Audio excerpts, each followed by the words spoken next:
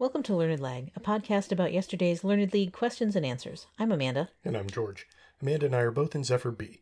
This is season 24 for me and season 20 for Amanda. And this is day 15 of season 92. Our first question asks for the first name of a prolific African-American designer and fiber artist whose name was taken from a 3rd century queen of Palmyra. So the name she took starts with an X, we are told, and the namesake's name generally starts with a Z. Mm-hmm. Though, of course, 3rd century Palmyra, I don't know what alphabet they were using, whether there's a difference between those two in that old version. So I'm thinking, okay, so it probably sounds like a Z, rather than like a J kind of sound. So I'm trying to think like Queen's. I thought Zeno, because I know the philosopher Zeno is often rendered with one or the other. Mm. And that led me to, well, I know that's a Greek philosopher, not a Palmyran queen. And 2, that sounds like more of a male name. So I thought, okay, so what might a female Zena, no,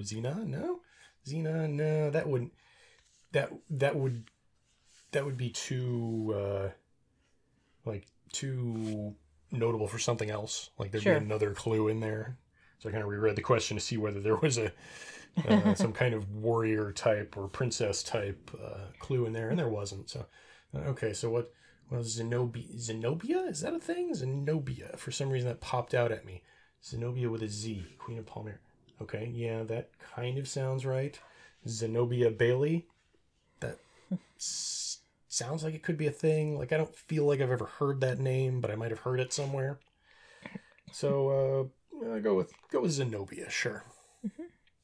Yeah, this is one where, thinking of a woman's name that could interchangeably start with Z or X, there's really not much other than Zenobia that I can think of. At least that's what sprang to mind right away for me. I don't really know anything about this particular artist.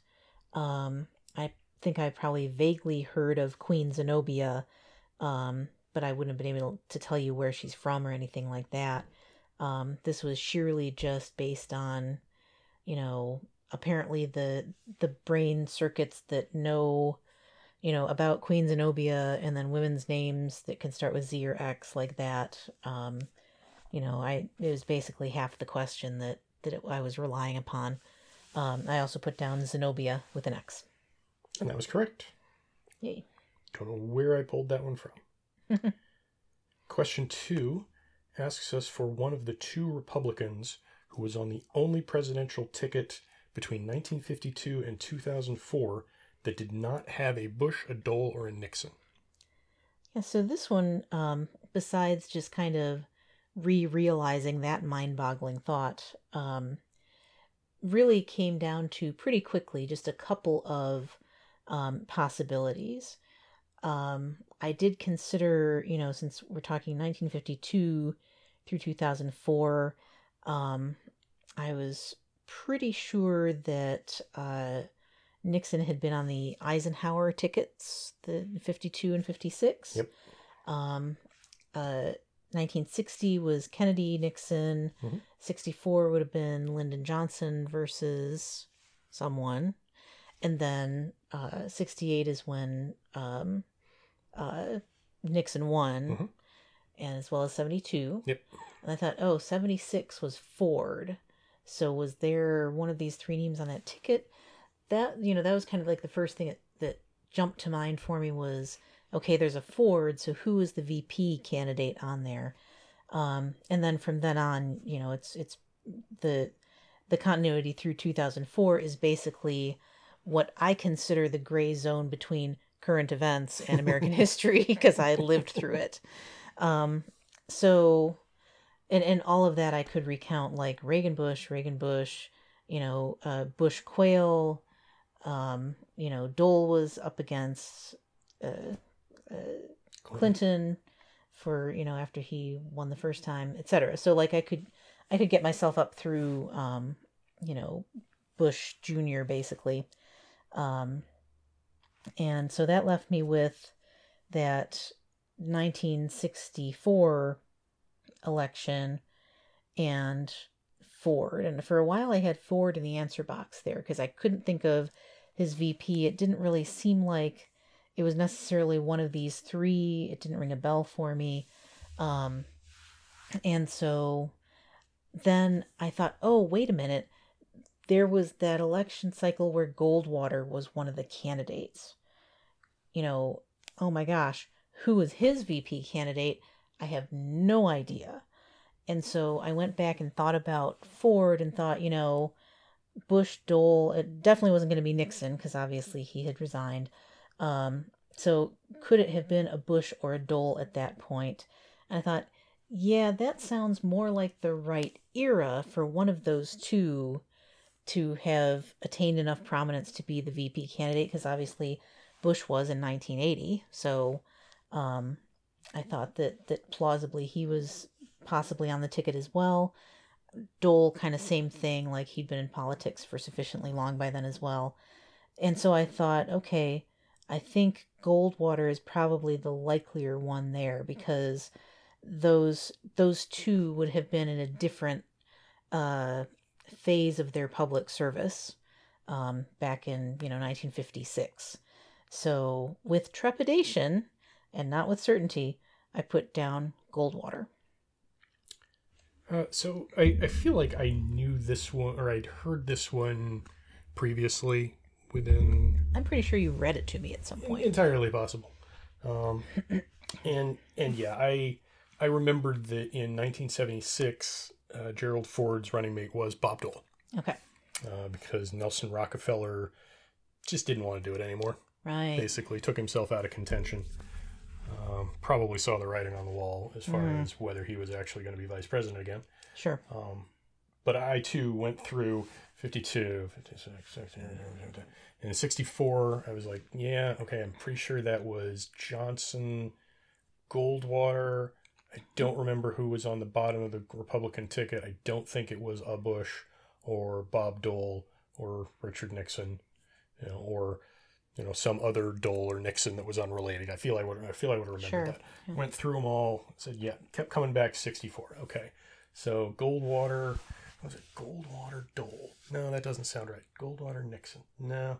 Goldwater Bush. No, pretty sure that's not right. So yeah, I'll go with Goldwater. And that was one of the two correct answers. The other being William Miller, who could you have a more generic name just in general?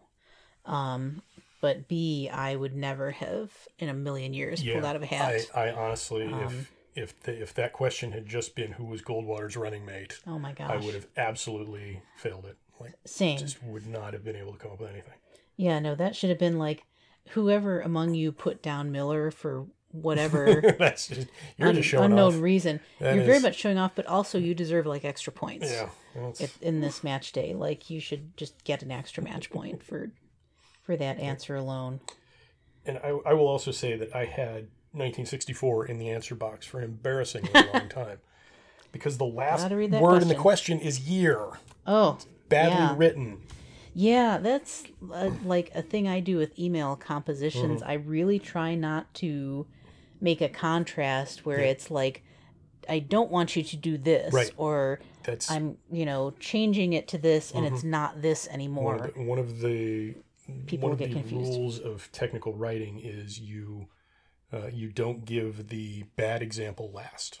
Right. Because that's the one that people will remember. Yes.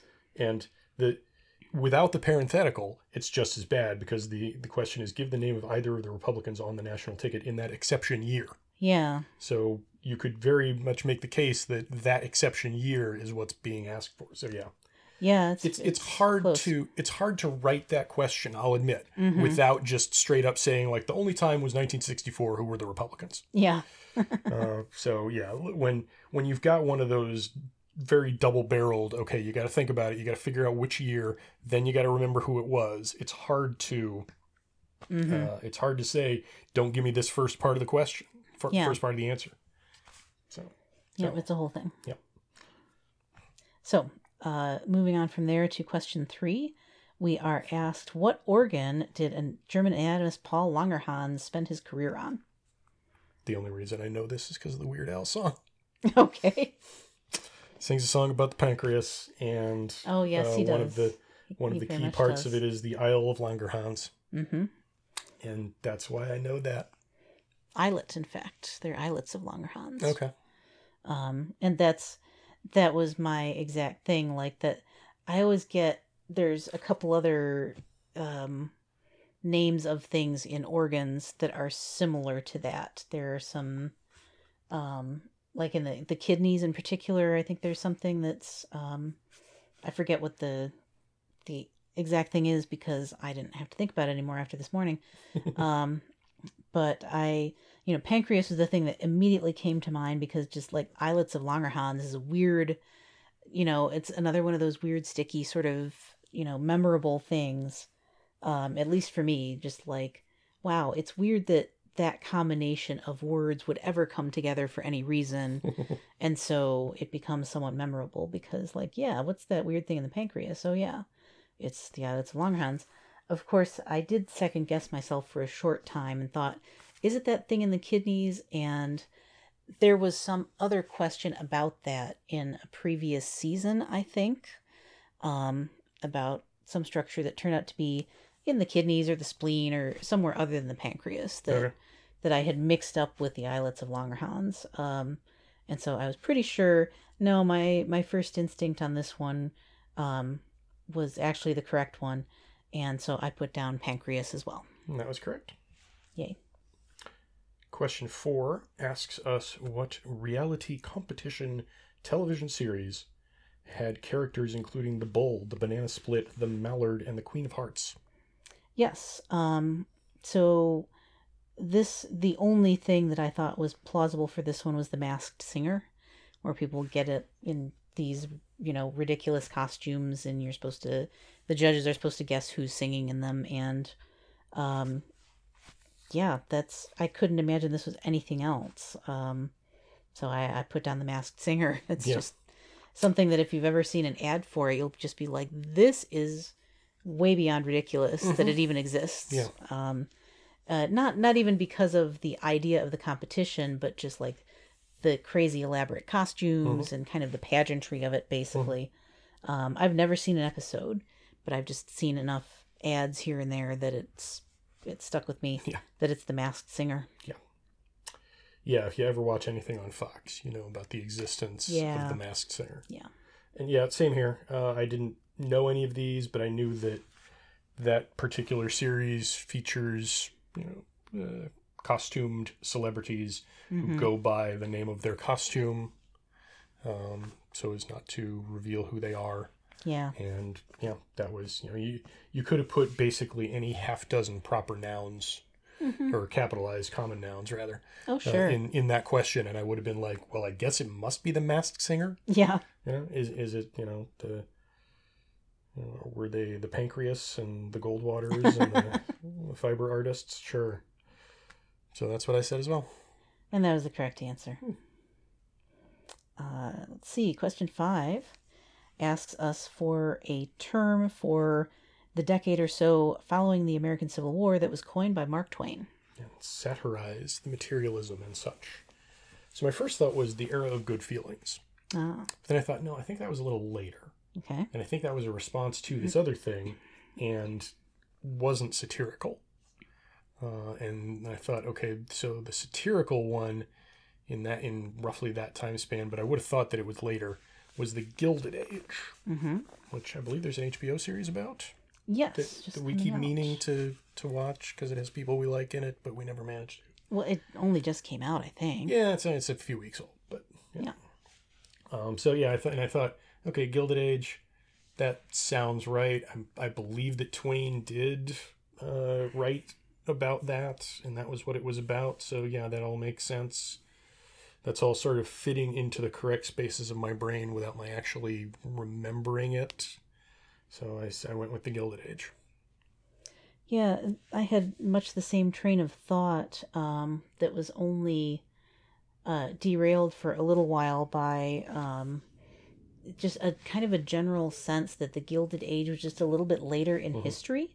Yeah. I felt like it kind of, if Twain was satirizing the decade following the Civil War, then he coined this term, and I feel like it got applied to the subsequent decades. Okay. And that may be just my misunderstanding of it. It may be my kind of conflating it with the something like the Age of Innocence, for example, which is set later in early 20th century, I believe. And so, and I certainly didn't know that Mark Twain had coined this, but I knew there was this expression about the Gilded Age, and it certainly seemed to fit the description of the materialism and loosened business and political morals. So it's not the Golden Age, it's just a surface veneer of gold, so it's the Gilded Age. And I thought that sounded like a good, kind of logic behind why it was called that and why he would create that phrase to describe it. And it sounded like something that could be, I don't know if the whole title of the novel is just The Gilded Age or if there's more to it. But it sounded sort of familiar as a title of a Mark Twain book. So, just kind of letting that gel, I figured I'd go with The Gilded Age. And that was correct. Indeed. Question 6 asks us what city's skyline is dominated by the 2,000-foot-tall structure known as Skytree. Yeah, I didn't know this one at all. It notes that it's the second tallest after the Burj Khalifa. And I just kind of figured this is a city, that I wouldn't know what the skyline looks like and that wouldn't already be built up in a distinctive way, I guess. And so I had no real basis to guess this one. Like it's an English phrase, but I thought, I figured it's probably somewhere more like in Asia. Like that's where I picture a lot of, large construction projects like this kind of appearing and popping up. And so for whatever reason, Jakarta came to mind. I thought, sure, I don't really have a much better reason to go with, some other city or even to think this through much further because I don't feel like I'm just going to guess it. Just picking it out of nowhere, based on the question. So I put down Jakarta. See, I went full Sherlock Holmes detective, follow all the breadcrumbs left behind and the lack thereof on this one because I didn't know either. So I figured, okay, it's got to be an English-speaking city or a city in an English-speaking country because it's called Skytree. And in the same question, Thorsten doesn't say known in English as Skytree. True. And in the same question, he gives the Burj Khalifa and does not translate that. Right. So clearly, this is, and I figure, okay, if this were in America, I would have heard of it. I feel like even if it were in Canada, I would have heard of it because it would have displaced the CN Tower as the largest, tallest thing in North America. Sure. Certainly not in Britain. So that pretty much leaves Australia. And I thought, yeah, this is the kind of thing that would happen in Australia. Absolutely. And it's the kind of thing that would happen in Australia. And I wouldn't have heard about it. But where in Australia would it be? And I thought, well, Sydney is kind of the place that has the famed architecture, or at least famed from this side of the world. Yeah. So why wouldn't it also have the 2,000-foot tall Skytree? So I'll go with Sydney. Yeah, the answer to that question is because it's in Tokyo. Yeah. See, now, when you think about the English-speaking world, it occurs to me this question makes us expand our horizons in a couple of ways, so to speak, it being about a skyline. First off, there are African countries and, of course, India that have English as official languages of them. Official, yes, but I would not say that they are... I would not call them English-speaking because it is not the predominant language. It's the one most Indians have in common. Yes. Well, So is it? yeah, Is it Indian or 'cause not there's- Hindi? Anyway, there's right. it's one of the official languages. So the other thing that you looked up, as you mentioned after reading up on this, is that it is actually transliterated into Japanese as Skytree, effectively. Yep. Which is a thing that Japanese culture does pretty regularly. Yeah. There's, Christmas is Kurisumasu.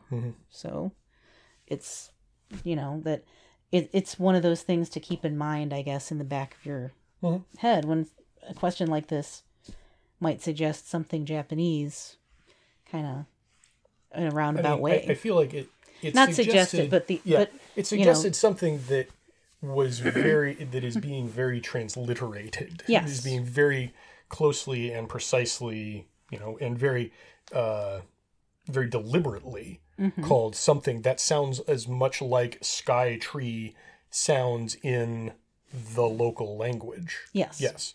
But then that tells me it could be anywhere, because you could do that with any other language. I guess, but my point is that Japan is I don't know as much about other countries that do or have done that. But I've noticed it in Japanese, Oh, sure. cultural output, I guess, on a more frequent basis than other places that I know of. This is all going very. I don't have any empirical data. This is just my anecdotal observation of it. So, so that left me with 5 on the day. Ditto. The same 5. Yep. I think that Skytree one's going to skew hard. Quite possibly. So, and considering you could take it as an art question, which means you definitely need to give me 3 points on it. But see, what's interesting is I gave it 1 point to both of my opponents, both of whom have very high geography scores. Reasonable. And it's the kind of thing that I feel like if you are a geography or kind of like a landmarks nerd that keeps track of this sort of thing, then I might just have that pretty much more top of mind than I sure would. Because that's one of those things that, other than having heard of the Burj Khalifa, I just can't bring myself to care about what's the tallest thing. It's a very sort of, in a way, boring form of trivia. And I looked at the picture that you saw on the article about the Skytree, and it just looks weird. It's frankly disappointing. Yes. Because when I heard Skytree, I thought, oh, okay, this is going to be an interesting architectural thing I'll be able to learn about. Nope. And then when I saw that in Tokyo, I was like, oh, yes, it is definitely going to be awesome. Because, frankly, I have no idea what the Tokyo skyline looks like, other than it's basically an anime come to life. Or it's been destroyed by Godzilla so many times. Yeah, but every picture you see of it is, neon and just skyscraper after skyscraper and just this fantastic glass and dense chrome and dense and just colorful despite that, and just amazing, and usually raining for some reason. But yeah, and then I saw a picture, the picture on the Wikipedia article is just a boring ass tower out in the middle of nothing. Yep. Yeah, it doesn't, blend in or enhance anything. Yeah. It's just there to be tall. Yeah, it's not a tree. And it's not interesting. Yeah, it is disappointing.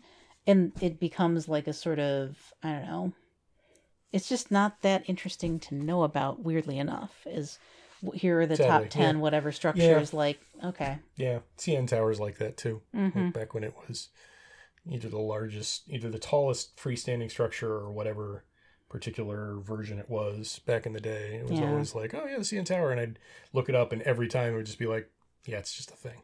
Yep. Oh. Yep. Well, on that downer of a note, that's it for today.